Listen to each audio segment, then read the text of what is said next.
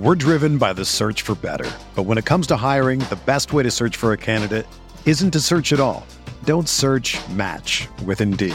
Indeed is your matching and hiring platform with over 350 million global monthly visitors, according to Indeed data, and a matching engine that helps you find quality candidates fast. Ditch the busy work. Use Indeed for scheduling, screening, and messaging so you can connect with candidates faster. Leveraging over 140 million qualifications and preferences every day, Indeed's matching engine is constantly learning from your preferences, so the more you use Indeed, the better it gets. Join more than 3.5 million businesses worldwide that use Indeed to hire great talent fast. And listeners of this show will get a $75 sponsored job credit to get your jobs more visibility at Indeed.com/Blue Wire. Just go to Indeed.com/Blue Wire right now and support our show by saying that you heard about Indeed on this podcast. That's Indeed.com/Blue Wire. Terms and conditions apply. Need to hire? You need Indeed. This podcast episode is brought to you by Coors Light. These days, everything is go, go, go. It's nonstop hustle all the time. Work, friends, family, expect you to be on 24/7. Well, sometimes you just need to reach for a Coors Light because it's made to chill. Coors Light is cold lagered, cold filtered, and cold packaged. It's as crisp and refreshing as the Colorado Rockies. It is literally made to chill. Coors Light is the one I choose when I need to unwind. So when you want to hit reset, reach for the beer that's made to chill. Get Coors Light in the new look delivered straight to your door with Drizzly or Instacart. Celebrate responsibly. Coors Brewing Company, Golden, Colorado. Blue Wire. NBA Most Valuable Player, Giannis Antetokounmpo. Giannis trailing the lob. Giannis Antetokounmpo. 2 second. Middleton. Yes! Chris Middleton. Back jumper. Got it. Giannis Antetokounmpo. Hello. Hey there. Welcome. I'm just using all the greetings in this one to the Eurostep podcast. I'm here with Rohan Kadi, as always, as usual, here to break down the Bucks' latest victory over the Detroit Pistons. That was a 127-103 win. For a second, it seemed like the Bucks might get their third straight 40-point win, which would be an NBA record.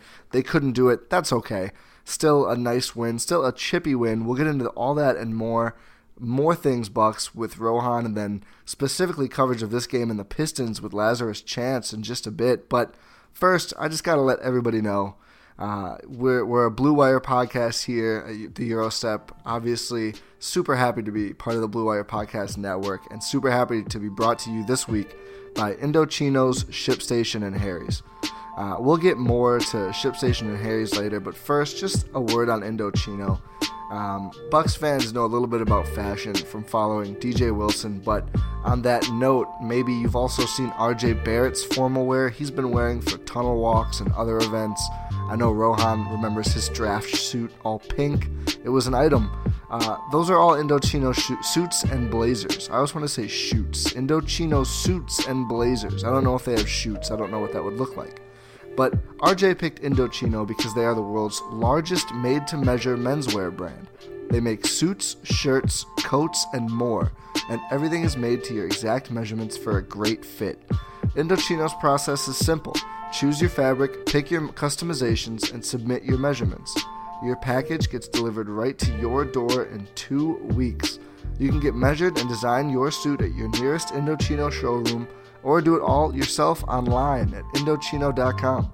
Right now, you can get $30 off your total purchase of $3.99 or more at Indochino.com when entering promo code BLUEWIRE at checkout.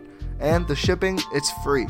That's Indochino.com, promo code BLUEWIRE for $30 off your total purchase of $3.99 or more. That's an incredible deal, and that means you don't have any more excuse to not wear that beautiful fitting clothing. Speaking of beauty, Rohan, the Bucks look beautiful lately. Let's talk about it. What is your main takeaway, either from this run recently, this insane winning streak the Bucks are on, or this game in general? I'll let you pick. I think it's just an overall thing. Like this sounds really simple, but it's also like very important to realize that this team is just very, very good. I know I'm hard-hitting analysis right now, but it's just like, it's insane to think about how this team, even if they don't get off to the best starts, if they don't seem to be shooting well, if they don't seem to be having the right mentality, they still just blow out teams on a nightly basis. Like, this is just what it is, and it has been for 13 straight games. Yeah, now officially the Bucks' longest winning streak since Kareem Abdul-Jabbar was on the team, which is pretty cool. Another win for the Bucks, another big win for the Bucks. This one was over sometime in like the mid-third quarter, probably, right? Yeah, I think that's that sounds right. That's when Pistons Twitter was like, all right, why do we still have Blake Griffin in this game? Blake refusing to leave this game. Blake and Giannis getting really chippy throughout this thing. That one didn't work out that well for Blake. It really hasn't in the last, ever. Well, counting playoffs, they're now 0-10 against the Milwaukee Bucks, I believe, since the start of last season. Is that the number? Is that right? Yes, it is. Oh, yeah, because they played once already this year, right? Mm-hmm. Yeah, so 4-0 for the Bucks against the Pistons last year, then another 4-0 in the postseason, 2-0 so far this season. I get why there's sort of a chippiness. I mean, you play them in the playoffs and get, frankly, just embarrassed. You've gotten embarrassed several times. I mean, Giannis has dunked all over Blake, and I think Andre Drummond. Oh, definitely on Andre Drummond as well. Thon too. And for sure. And so many former Bucks are on the Pistons, so there's kind of like some resentment there. It's a Bucks graveyard. Yeah, it really is. I hadn't seen it termed that exactly before, but what did you? Am I the only one who was almost a little sad to see Thon not even getting into like the second half of garbage time? He didn't even get in initial garbage time. Man, it was I can't believe it. Yeah, it's just he's fallen so far out of grace. It's just, I saw this one tweet from Riley Feldman on Twitter. He was just like, do you remember when Bucks fans got super excited about 40 seconds of Thon defense in the playoffs against the Raptors? Like, how far we have come.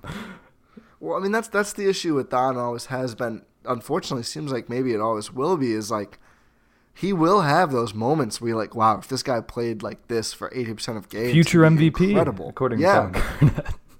Yeah. Oh man, some of the around the league takes on young Buck guys is so funny. I'll never forget Stan Van Gundy's glowing praise of Rashad Vaughn. Oh my goodness! What a time! What a time! We to are be past alive. that for good reason. Yeah. So Rashad probably gonna end up on the Pistons at some point, but I'm surprised he isn't. There's still a lot of time left. Let's talk more about this run in general, though. Specifically, someone I've been really excited about on Twitter and in the Discord all over, Chris Middleton. Just been phenomenal since coming back from this injury. I think even better since getting back to the starting lineup. Chris leads the Bucks in plus-minus tonight. Obviously, Giannis leads the way in points with 35 on 21 shots. But Chris puts up 17 of his own on 12 shots, 50% from the field, 50% from three, 100% from the free throw line. Also adds 8 rebounds, 5 assists, a steal, no turnovers. What a beautiful, crisp game from Chris Middleton. That's all in 25 minutes. Rohan, what have you liked about Chris's performances lately? He just seems like he's doing everything you would want him to do. When there's like a little lapse in the offense, he can go get you a bucket in the mid-range, and he, like we've been pining for. And he's hitting his threes. Everything just seems to be flowing naturally. And I know you've been making a big point that he seems more aggressive. So it's just like him driving to the rim seems much better. He can get two-handed dunks like against the Knicks. Yes. I was at that game. It was very fun. Oh, nice. Yeah. It was a good time. But yeah, he just seems much more just aggressive. That's the term you've been using. And it fits because he seems to be doing everything right. No, certainly agreed there. You're right that I've been making a big deal out of the aggressiveness, and I noticed this is something Marcus Johnson was sort of hinting around during the broadcast here a couple different times. He was talking about Chris taking more of those mid-range looks that were really poo-pooed last year, and how that's become more of a thing again this season. I don't know if you heard him say that as well. Mm-hmm. But really, to me, I was really excited to hear that because it seems like, the team, the philosophy is like, we're going to shoot all these threes. You got to let good threes fly, but maybe there's some other good shots too. And I'm all for that on offense. I think that shot diversity is super important, especially for a player like Chris Middleton, who's good enough to make those shots. I think the result has been, both of the 40-point blowouts. he was dribbling into mid-range looks and just sinking them, no question. Smooth as butter, looked great. Obviously, the dunk was awesome, too. I mean, that was an aggressive play from Chris where he hunts out a pass that he knew he could intercept. He takes it and dunks it. Those are the kind of things that maybe I just hadn't seen him play in so long with this injury, and it wasn't even that long, but in a while with this injury, and I kind of forgot, but I don't think that's the case. I think we're seeing a more aggressive Chris Middleton, and I think some of it might be maybe he does have a greener light now. Maybe it is the case where he feels really empowered to take whatever shots he feels are good shots, and he's kind of opening up and shooting more. I mean, this is always something I've wanted to see from Chris, and we're also seeing more Chris Giannis pick and roll, which is resulting in a lot of aggression on both of their parts. I mean, doesn't always work out, of course, but it just seems like so often when they run that, either one of those guys or somebody else is ending up with a really, really good look. I don't know. I'm really excited about the way the team is playing. I mean, I think more ball movement in general, but the way that the pieces on this team are being used feels like it's really, really. It just feels like everybody's been in really good spots over the last 3 games, and that's I think why these games are blowouts. I mean, the Bucks are really good regardless. They've won when they haven't gotten in the right positions just because they're so good. But when they're really executing at a high level like this, I mean, even when a team like the Pistons is determined to kind of make the game into a slog and drag it out, they get blown out anyway. Like, it just doesn't matter. Yeah. It seems like as the season has gone along, we've started to see more and more offensive diversity, like you've been saying. It seems to be less just straight line drives, drive and kick. There seems to be less of that. Am I wrong in saying that? No, I don't think so at all. It feels to me like a lot more of the threes. And I think one of the important things about this, too, is those drive and kick threes, it feels like those end up being more top of the key area. Mm-hmm. And when the Bucks really, get penetration, hit a couple passes in a row, they're then pulling those corner threes open. And those are even better looks. It feels like the Bucks are getting more of those. But no, I think we've seen a lot less 1 to 2 pass possessions and a lot more of like a pick and roll, and then that gets dumped to somebody else, and then there's another movement happens. Someone's cutting in from a pick and roll. Like, there's just been a lot going on. Everything just seems to be off of actions rather than just standalone threes. Like, there's been a lot of action, especially with DJ Wilson. We can talk about him a little bit later, but it just with him in like either corner and just like a dribble handoff and him backing up into the corner and splashing a three. Like, there's been a lot of side actions and a lot of actions that you wouldn't necessarily have seen from the Bucks offense before, which is a very good thing, and the results are showing that it's good. No, absolutely. They're running teams out of the building. Let's just talk about DJ now. I mean, I think he's been terrific putting himself in the right spots on offense.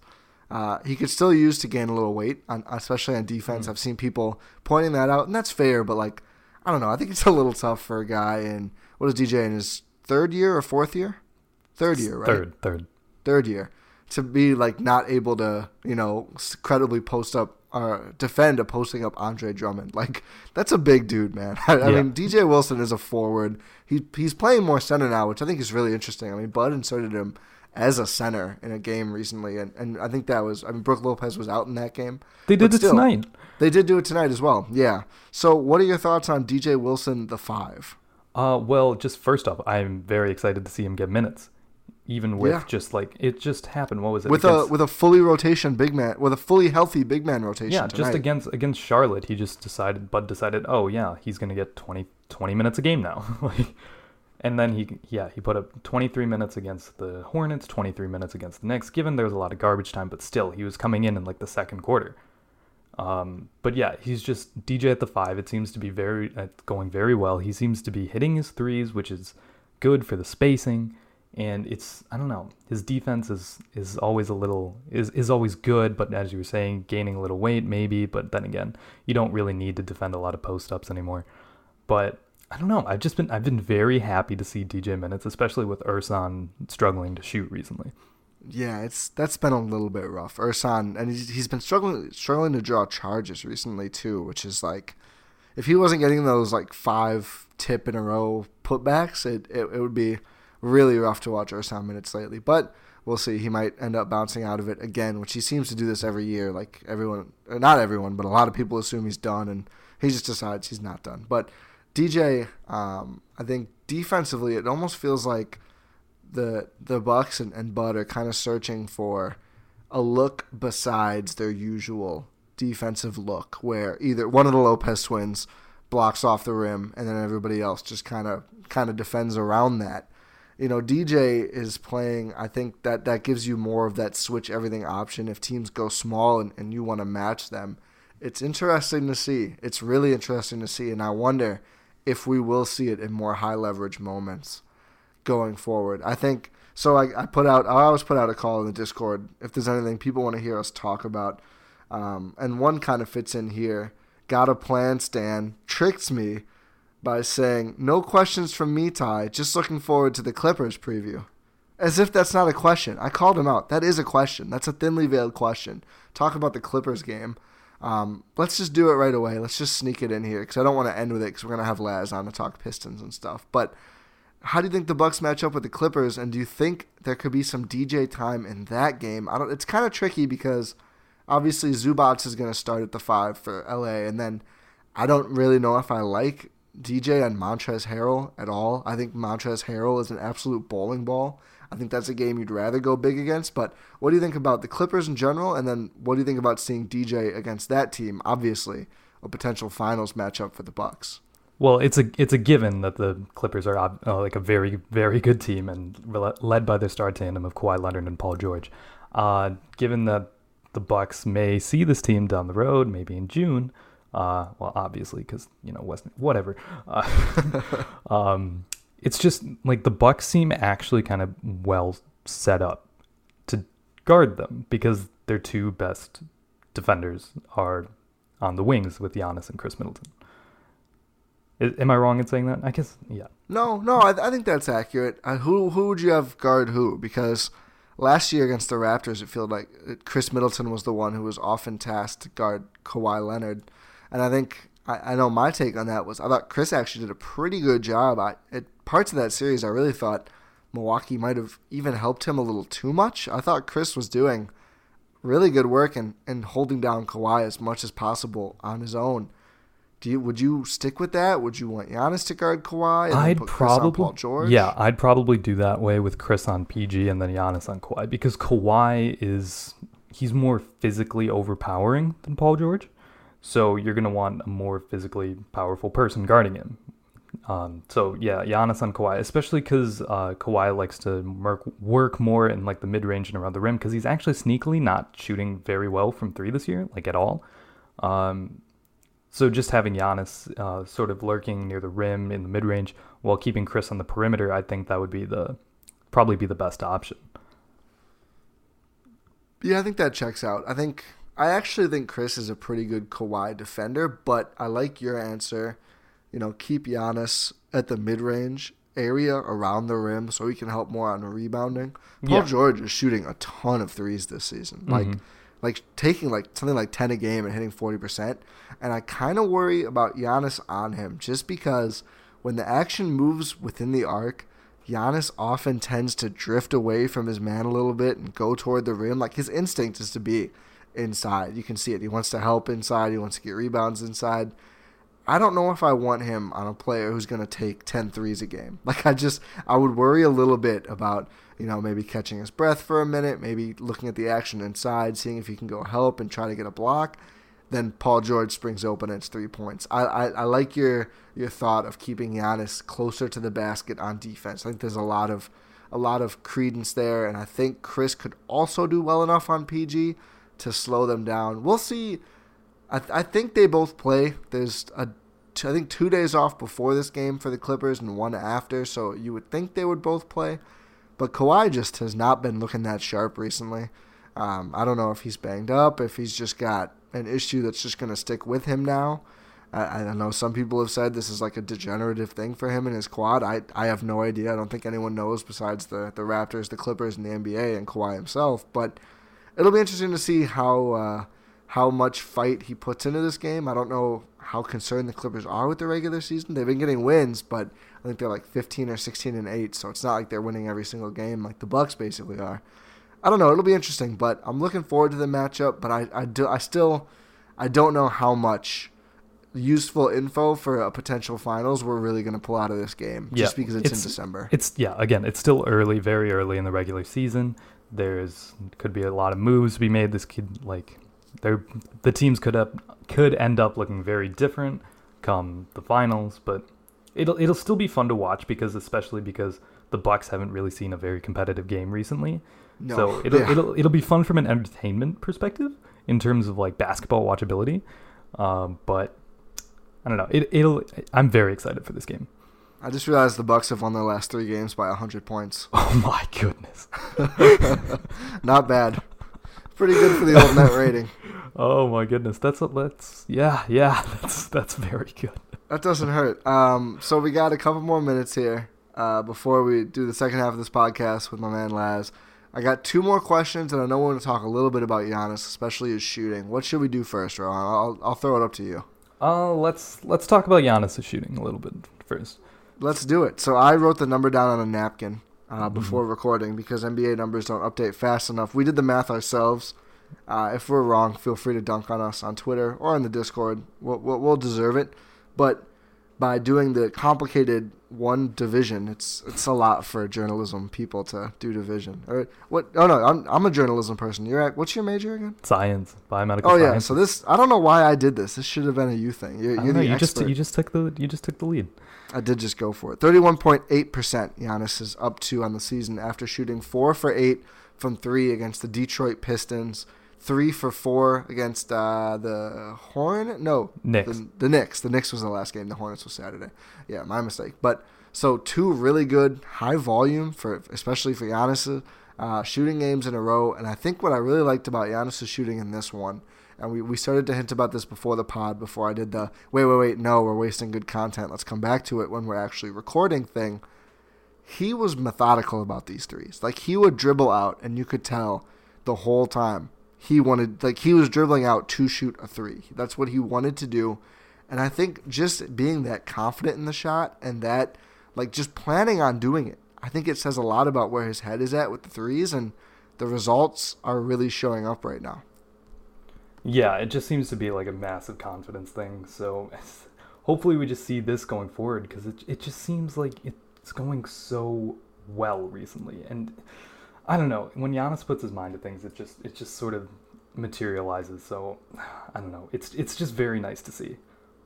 It is. I mean, this game, I think I really think, as much as we try not to, I think we still take Giannis for granted. 35 points, 9 rebounds, 2 blocks, 2 turnovers, sure, plus 17 in 28 minutes. He put up 35 and 9 in 28 minutes. Like, that's dumb. Yeah. 35 and 9 is like a better game than most NBA players will ever get to. Sure, a lot of guys are going to It's a career 20s, night for like an average NBA player. It sure is. Like, I don't know, I don't want to pick on anybody, but I mean, what DJ just had a career high with 19 in the Knicks game? Mm-hmm. Giannis scored 35 in 28 minutes, and everyone, all right, Giannis did that again. Yep, MVP type stuff. And on the other end, let's talk about defense for a second, and we'll get more into this. Did a damn good job on Blake Griffin. Blake gets 16 points on 17 shots in 31 minutes, 4 for 17 from the field. Just shut down. I mean, everybody on the Pistons pretty much. Andre Drummond with a good game, but most of the Pistons, and D Rose did all right too. Langston Galloway made some random shots, so I guess not everyone, but a lot of Pistons shut down. Blake maybe shut down more than anybody else. Okay. Yeah, Oh no, go ahead. No, it just seems like he's just overpowering Blake Griffin, and that's like not something you would think that's even possible like a couple years back. But it's just like, okay, he's just like, I'm just gonna be better than you. Like, that's just what he's doing. Like, honestly, like, I'm gonna be better than you tonight, Blake Griffin, and this is what happens. Yeah, and that sure is what happened. All right, so we have 2 more questions I want to get to quick. One is pretty related to us talking about Giannis shooting threes and free throws.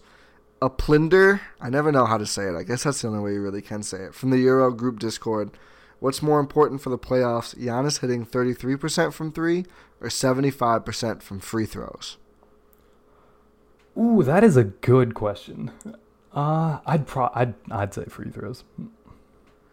I think that's the right answer, even though it seems a little boring, just because, I mean, there's going to be times when teams will, I mean, I don't think we'll get to quite Haka territory, But there's certainly going to be a lot of times in the playoffs where teams just foul, like put someone in to pick up a few fouls on Giannis and make his life harder. Mm-hmm. And I think all that down low activity, I mean, he can't get an and one every time. And if you're making 1 or 0 free throws, a few trips in a row, I mean, that can really hurt late. So I think I agree with you, but the cheating answer, of course, both. Porque no dos. Yeah, porque no los dos. So yeah, we'll go officially with free throws, but the actual answer, both. Let's just get both. Yeah. Let's have both. That'll be nice. Yeah, like I say free throws because it's like what was part of the reason that the Bucks faltered against the Raptors last year is because they couldn't hit their free throws. So it's like if Giannis can hit 77% of his free throws, it's a wrap. Yep, which is the number he hit tonight. Did you do that in your head? No. Oh, okay. I was gonna say, wow, good stuff. 77 point. Oh, I definitely did it in my head. What are you talking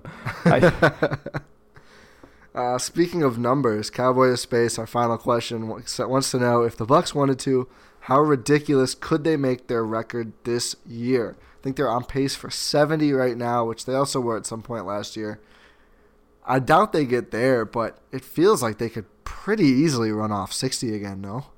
Oh, for sure, especially in this Eastern Conference. Yeah, that's the real thing. Yeah, like the top East teams are like they've lost like 2 games at home. Yeah, it's crazy. The Coast combined. I think Boston played Miami, and I don't know if that was in Boston. It might have been in Boston, but Miami lost that one. But yeah, and then Miami beat the Raptors at home. Oh, okay. So yeah, there's another one. But yeah, that like 6 or 7 or whatever it is, and down in the East is just rough. I mean, I'm in the Chase Down Discord with some Cavs people, and I was like saying, oh, you guys might still make the playoffs, and only 70% joking. Like, I think they were like 3-11 or something, and that's like 2 games out of 9th. Like, yeah, this is the like the East is always bad, but this is just bad. But the division, the conferences are actually kind of close this season. I know the West is disappointing. Yeah, oh, for sure. Yeah. Outside of like the top, I mean, LA matching the Bucks so far just about in wins. They're right up there. And then, a few other good teams. It's just like the teams that are at the top are just so much better. Yeah. I think that's what it is. I mean, that 7-8, like right now, Timberwolves and Suns, they looked really good early, but lately they've been pretty squishy, especially Phoenix. Although Phoenix has been missing some guys, and then everything below that. And they're still in the 8th spot at 9 and 11. Yeah, that's crazy to see in the Western Conference. What a time. Yeah. Yes, what a time indeed. What a time. What a time. Speaking of times, it's Christmas time in the air. This is a sloppy segue, but what can you do? But if you're looking for a great gift for someone in your life, and you should be, like I said, it's Christmas time, the guys you know often get dull, cliche gifts like socks, wallets, and ties. You need to do better for the man in your life. Harry's is a gift that's both thoughtful and practical. Those are 2 important things. Listeners of the Eurostep can get $5 off any Harry's shave set by heading to harrys.com/bluewire. Free shipping on those ends on December 16th, so act now. Harry's holiday sets start at just $20. That's within Secret Santa limits if you need one of those fun white elephant gifts or whatever. Although this isn't really a white elephant gift. It's too good. It's just a straight up Secret Santa. The blade refills are as low as $2 each, so your guy, whoever you're getting this for, will save money over time. It comes ready to gift in a handsome holiday gift box. You can't pass up a good, handsome holiday gift box. And the best part, your gift gives back. 1% of each sale is donated to charitable organizations. As a special offer for fans of the show, we've partnered with Harry's to give you this $5 off deal, including those limited edition holiday sets, when you go to harrys.com/bluewire. Plus, you get the free shipping that ends on December 16th, so act now. But to take advantage of this opportunity for this shaving set with the weighted handle, with the option to engrave, 5-blade razors, foaming shave gel for a rich lather, and a travel cover to protect your blades, go to harrys.com/bluewire. That is harrys.com/bluewire. And if, on the other end of the holiday shopping bonanza, you're worried about shipping your orders out, you have to do that quickly, efficiently, and affordably, ShipStation can help. With just a few clicks, you'll be managing orders, printing labels, and getting those products out the door and delivered in time for the holidays. ShipStation works with all of the major carriers, including USPS, FedEx, and UPS. You can compare and choose the best shipping solution for you and your customer. No wonder ShipStation is the #1 choice of online sellers. You'll ship more in less time with the best rates available. You can take the hassle out of the holiday shipping this year. Let ShipStation help you handle it all with ease. Just use this promo code BLUE, B-L-U-E, for a 60-day free trial. 2 months free of no hassle, stress-free holiday shipping. Just visit ShipStation.com, click on the microphone at the top of the page, and type in BLUE. ShipStation.com, offer code BLUE. ShipStation. Make ship happen. Easily the best tagline out there.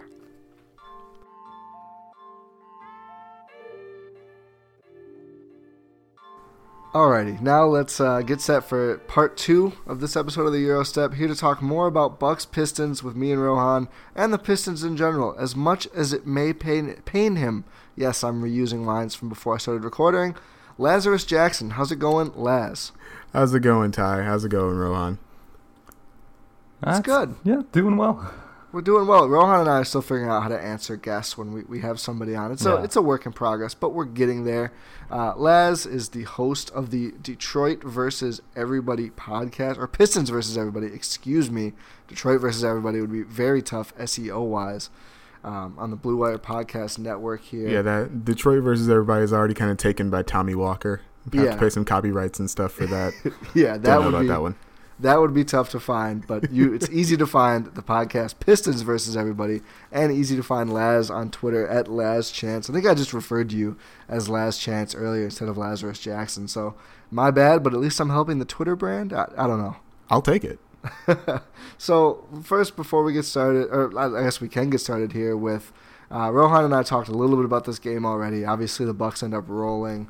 It's 127-103 final. It's pretty close-ish through most of the first half. Bucks pull away in the end of the second quarter, and then really in the second half. What were your takeaways from this game, Les? Giannis hit 4 threes. That's kind of scary. Yeah, it is. We've been talking a lot about this. 4 for 8 tonight, 3 for 4 against the Knicks on Monday. Giannis might just be able to shoot now. I mean, they were giving him a lot of space, and that's what you want to do, but it's now this weird thing where if he's starting to prove he can hit them, you have to play like that extra step, and he can use that step against you to drive to the lane. And, like people have been saying for years, if he can hit that shot, all of a sudden he's unguardable. And, well, tonight he seemed pretty unguardable to me. Yeah, we've sort of hit the point where it's like it's almost becoming a consistent thing now, and Ty and I, we've talked about this, but it just opens up so much more for Giannis and his ability to not only be an offensive force on his own, but for the rest of the team. Yeah, it's interesting because it's not like they're catch and shoot threes.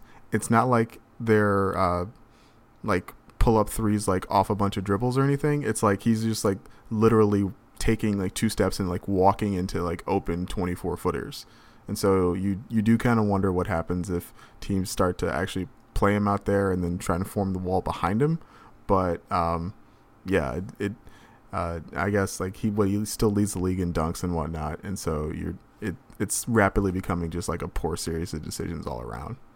Yeah, I think teams are running out of good options, which is nice to see as a Bucks fan, less so as a fan of the other 29 teams.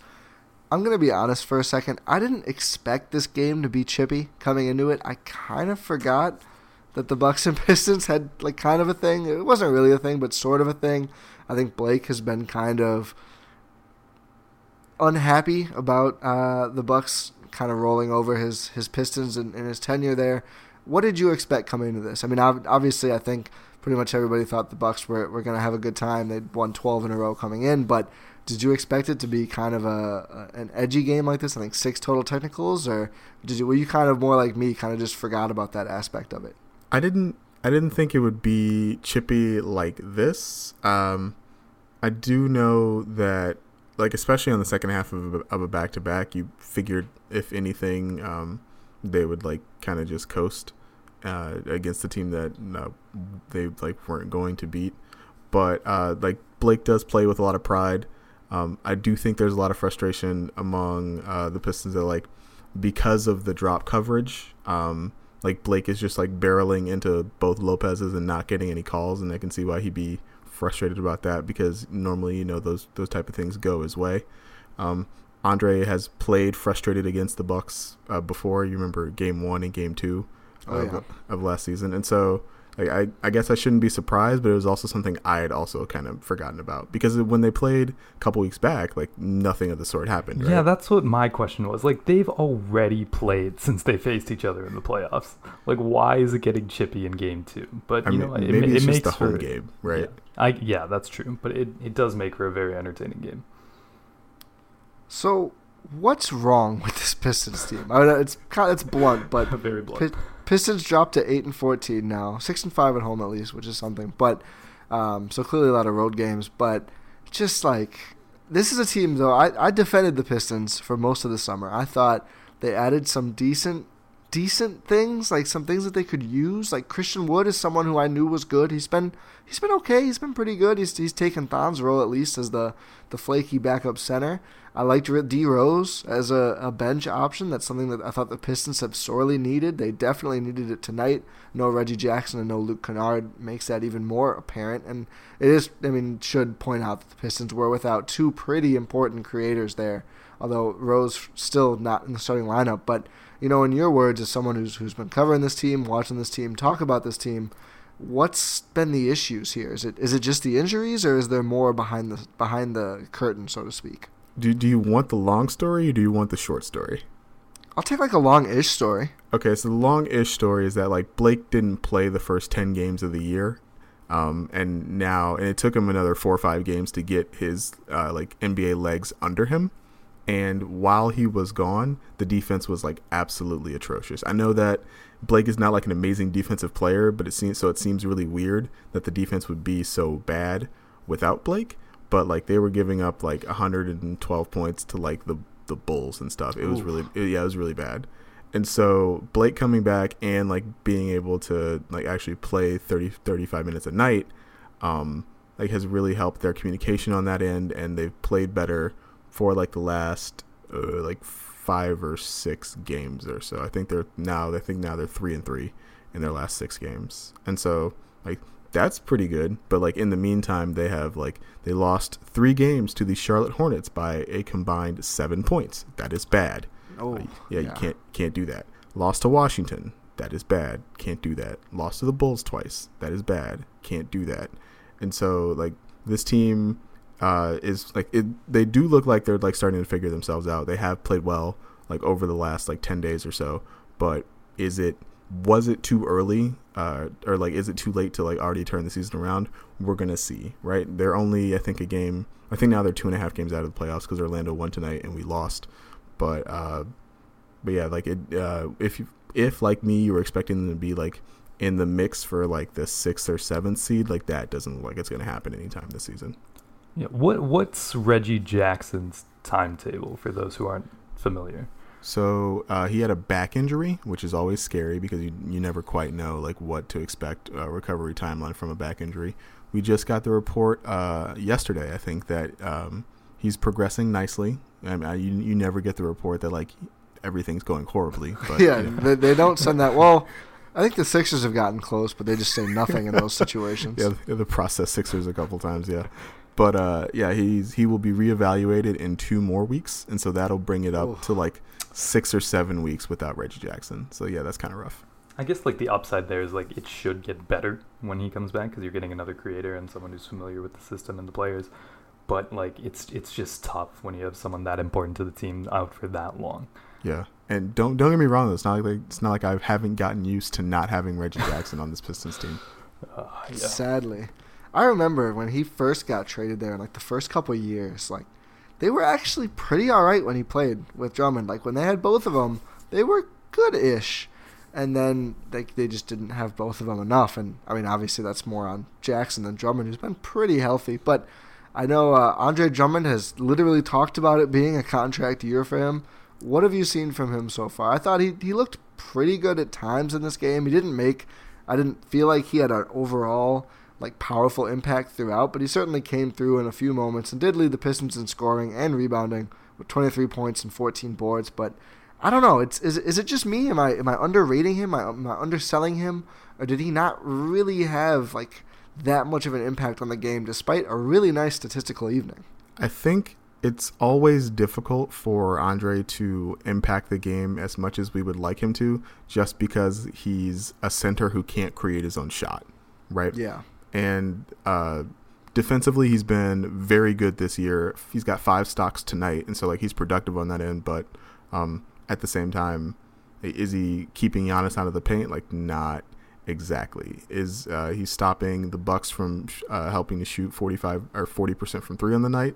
Like, not exactly. And so he is playing well. He would be playing better if he had better players around him, and like that's kind of the story of Andre Drummond.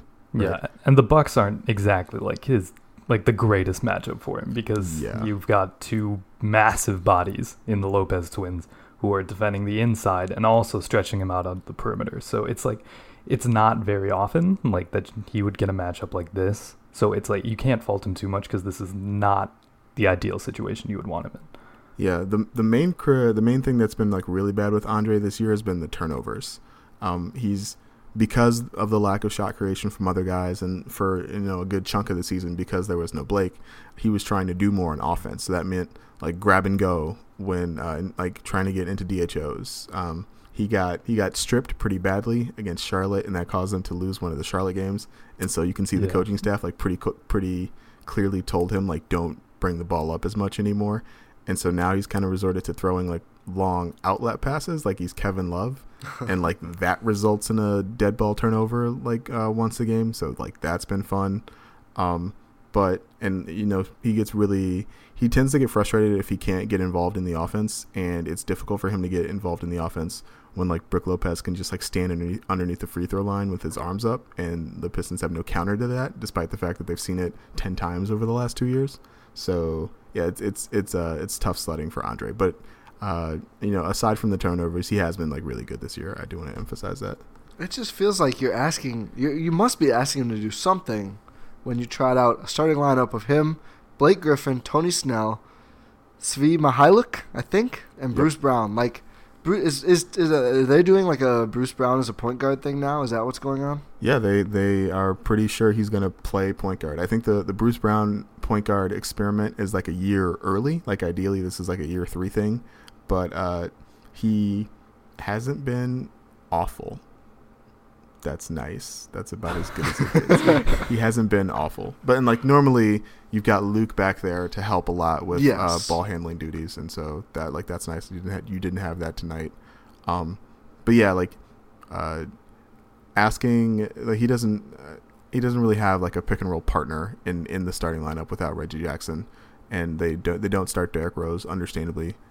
They've got Derrick Rose on like a minutes limit, and is that just like, not to cut you off, is that just like a thing for him from now on, do you think? So they're doing it to like keep Rose healthy, basically. Yeah, because he already like tweaked a hamstring earlier and was missing for like 4 games, and so at that point the point guard rotation was like Bruce Brown and Tim Frazier. Oh, so it's like so like that's really bad. You definitely can't lose him, and so like they're doing what they can to preserve Rose for the entirety of the season. Just out of curiosity, which one of the former Bucks on this roster intrigues you most?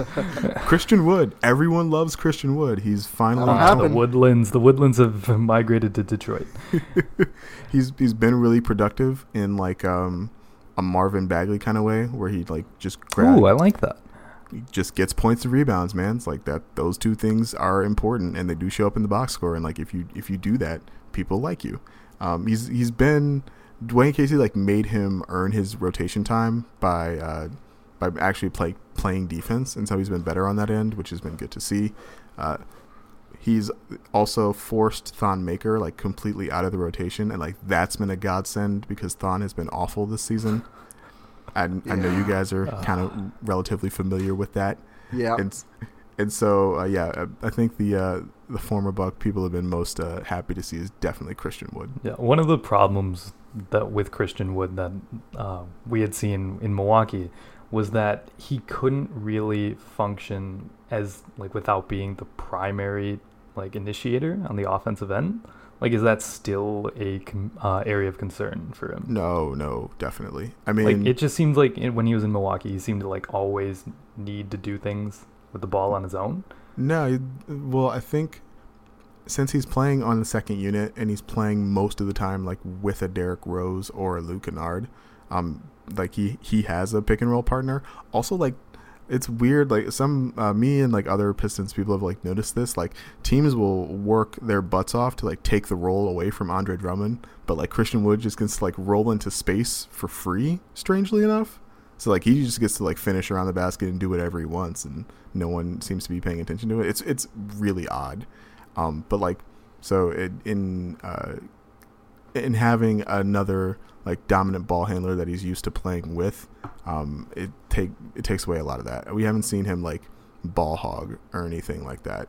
No. Okay. It was Progress. just wild. Progress for sure. It was wild watching him in Oshkosh with the Herd, because it was literally like the G League Giannis. And I don't mean to insult him, but like on the G League level, he was functionally Giannis. Like he would just start a possession at the top of the key and just like go get a layup most of the time. He could post up, he could do whatever. Like there just weren't that many people in the G League that could guard him. So I always wondered, like, would he, like, if you made him play pick and roll more, which the Herd probably should have done, but I don't know. I mean, if you're the Herd coach last season, I don't know how much you're telling Christian Wood what to do. He was a member of the Bucks at the time. That stuff gets messy, but I don't know. I always just felt like it was kind of not the best thing for him, both in like what his development should be, because I don't think he'll ever get to the level on the NBA where he should be starting possessions like Giannis. I don't think many guys ever get there. I think it would have been more beneficial for him to do more of that pick and roll stuff. I think it was kind of a disservice to him that he didn't. But I'm glad to see he's doing more traditional big man stuff. But it's nice. Maybe that handle will help him later. Who knows? It's interesting. He's a very interesting player to me. I'm glad he's finding success somewhere else. I don't, and that's not a slight to him. I just don't think the way the Bucks play offense, I don't think a player of his skill set ever would have really fit in and been able to do all that well. Does that make sense? No, it does. I think the closest thing you see to what you guys are talking about is when he'll grab a rebound and like he'll go coast to coast. And, for sure. Yeah. It's been working, and so it's been fine. But I do again want to stress, like, Casey was like really short with him in the rotation. He has definitely like made him earn these minutes. He's focused like more defensively. He knows, they like really emphasized that like he knows what he has to do in order to like stay in the rotation and basically like be on the team. Like if you remember, it came down to like him or like 38-year-old Joe Johnson. Oh, I remember for the final roster spot. And so I hope that experience has like not necessarily like humbled him or anything, but just like made him aware of like what his standing is like in the NBA. And so like he's been great as a role guy and like not at all ball hoggy. Good. I mean, we love to see him thrive. We do. It makes sense that he'd be good at roles. I mean, it's kind of like mini ball handling, right? It's like a role if you have to move in space a little bit. That's ball handling. It's just kind of condensed and shortened. It's a little different, but it's kind of similar. But I think that's good that he really had to earn it or whatever. I don't mean to be preachy or talk down on Christian Wood or anything, but I think it's just a good thing in general. And one thing I noticed about him more than anything, like any of his actual basketball plays, is I'm gonna butcher this name. Is it Sekou Doumbouya? Sekou Doumbouya. Not even close. Wow, that was terrible on my part. My apologies to Sekou Doumbouya, but he fouled, I think, Kyle Korver on an attempted three. He fouled something like that. I tweeted that, like, welcome to the league, Sekou. Like, here you go. But what was cool about that was I saw Christian Wood, of all people, kind of go up to him, and it looked like he was really, like taking advantage of the teachable moment with the young kid. And I was like, wow, Christian Wood, first off, not that old to be doing this. But I don't know, I thought it was neat. He wasn't, like, yelling at him or anything. It really seemed like he was taking him aside and trying to teach him something. And I was like, that's a nice thing to see from Christian Wood. I enjoyed seeing that from him. Yeah, I missed that moment. But, like, you also got to remember Sekou's, like, 18. Yeah. And so, despite the fact that Wood is, like, still under 25, he's got 6 years on him. It's like, to him, he like, is this, like, grizzled vet. So. It makes sense. Rohan, do you have something? I thought I heard Rohan. No, that's just wild to me. The age. It's like 25 is like a 6-year vet to this kid. Like, oh man, they're getting younger and younger. I sound so old right now. They really I'm are. not even that old. We are all that old now that there's 18-year-olds regularly in the NBA. But tell us about this 18-year-old. Is it Doumbouya? Doumbouya. That's such a cool name.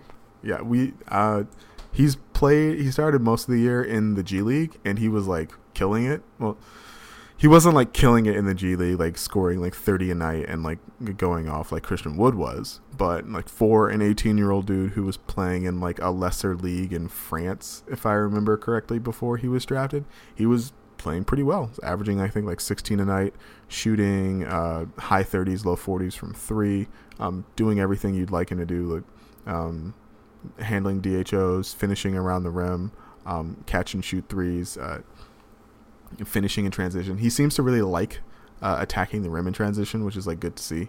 And just getting back cut like every single possession, like you would expect an 18-year-old to do on defense.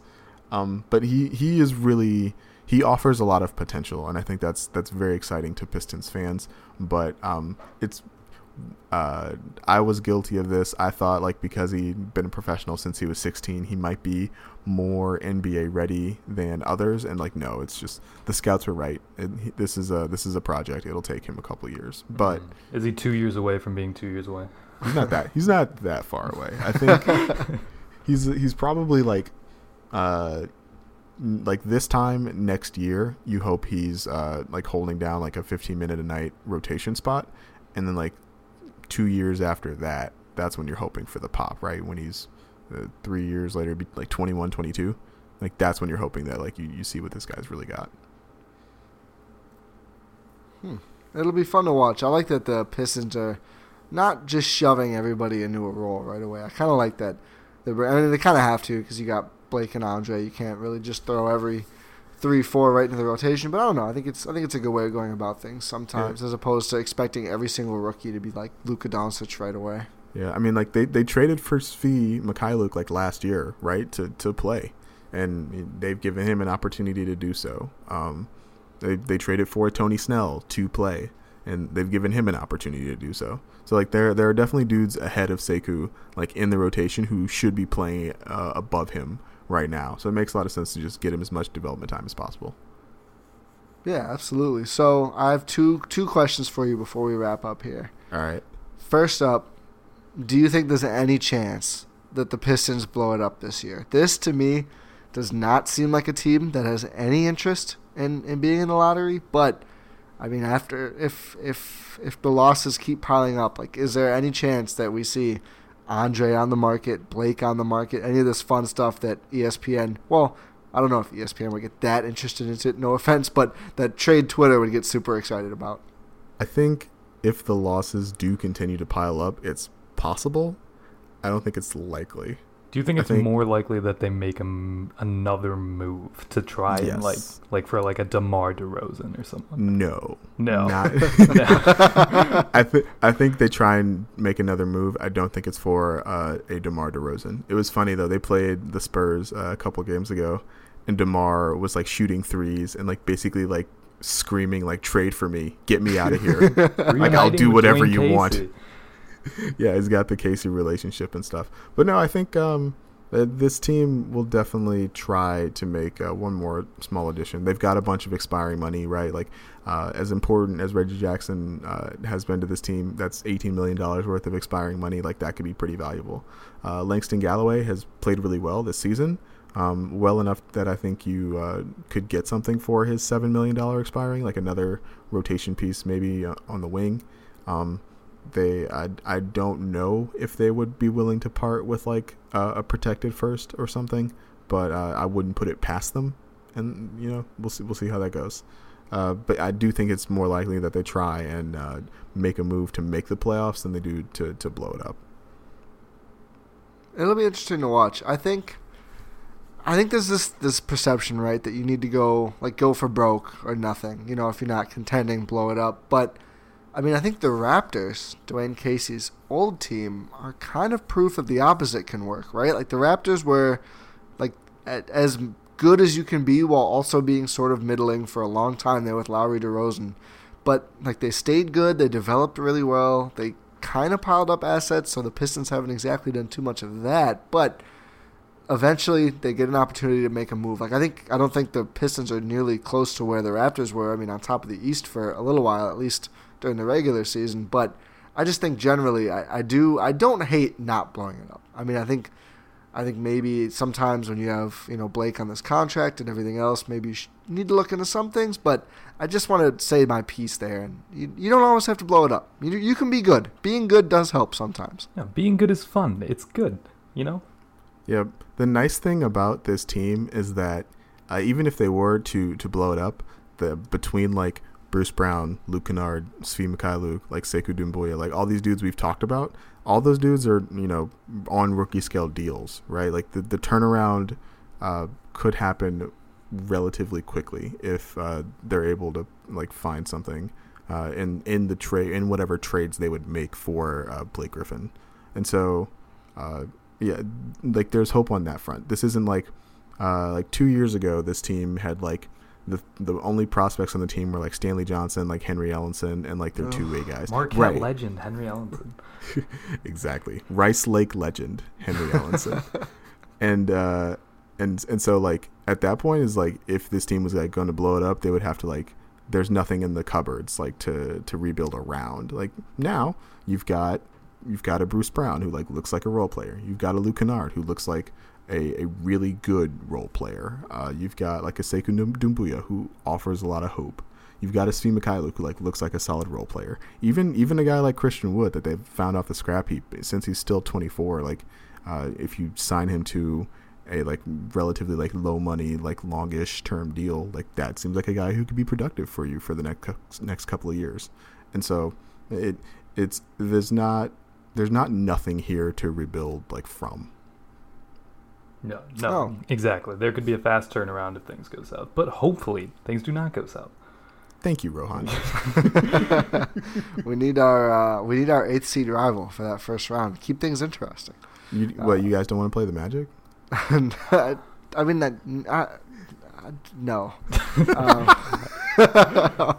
Last question, hinted at before. I had 2 left. What are your? We always want to close with this when we bring on somebody from a different team. What are your thoughts on the Milwaukee Bucks this season? Obviously, right now, seems like it's pretty easy to have positive ones, but so far from the season, what are your Milwaukee takeaways? As much as you paid attention to them. So I was hoping to save like some of this for the podcast we're gonna do right after this, Ty. My podcast. Tease it.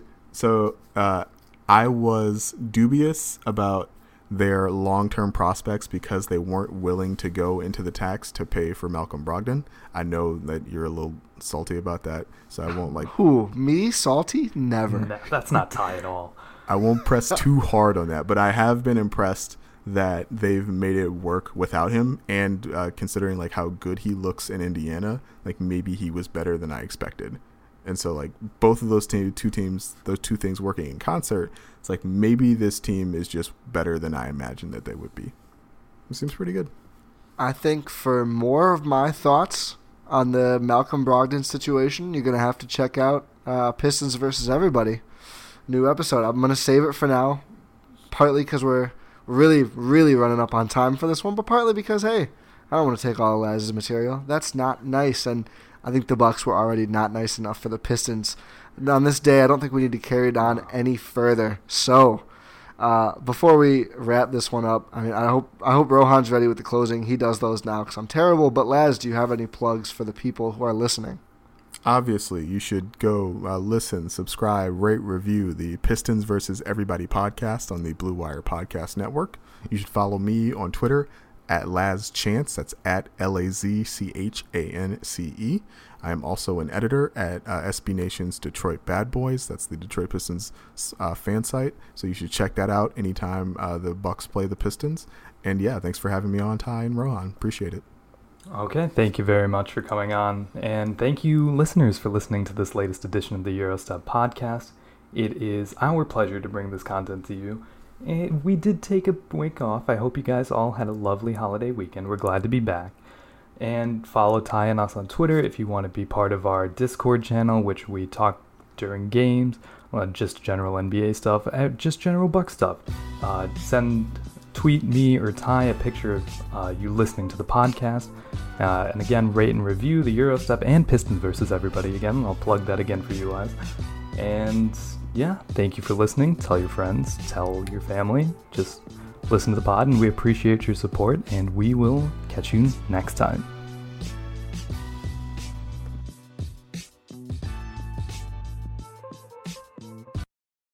Everyone is talking about magnesium. It's all you hear about. But why? What do we know about magnesium? Well, magnesium is the number one mineral that 75% of Americans are deficient in. If you are a woman over 35, magnesium will help you rediscover balance, energy, and vitality. Magnesium supports more than 300 enzymatic reactions in your body, including those involved in hormonal balance. From functional medicine doctors to mental well-being and female hormone experts, we all know that magnesium is the one mineral to improve all aspects of well-being and health. But which one? Magnesium Breakthrough from Bioptimizers, the trusted choice recommended by leading experts with 7 best-absorbed forms of magnesium to ensure your body receives the support it needs for overall well-being. Go to bioptimizers.com/balance today and use code BALANCE10 for 10% off. Support your journey to wellness at bioptimizers.com/balance. Magnesium Breakthrough from Bioptimizers, your foundation to optimal health and vitality.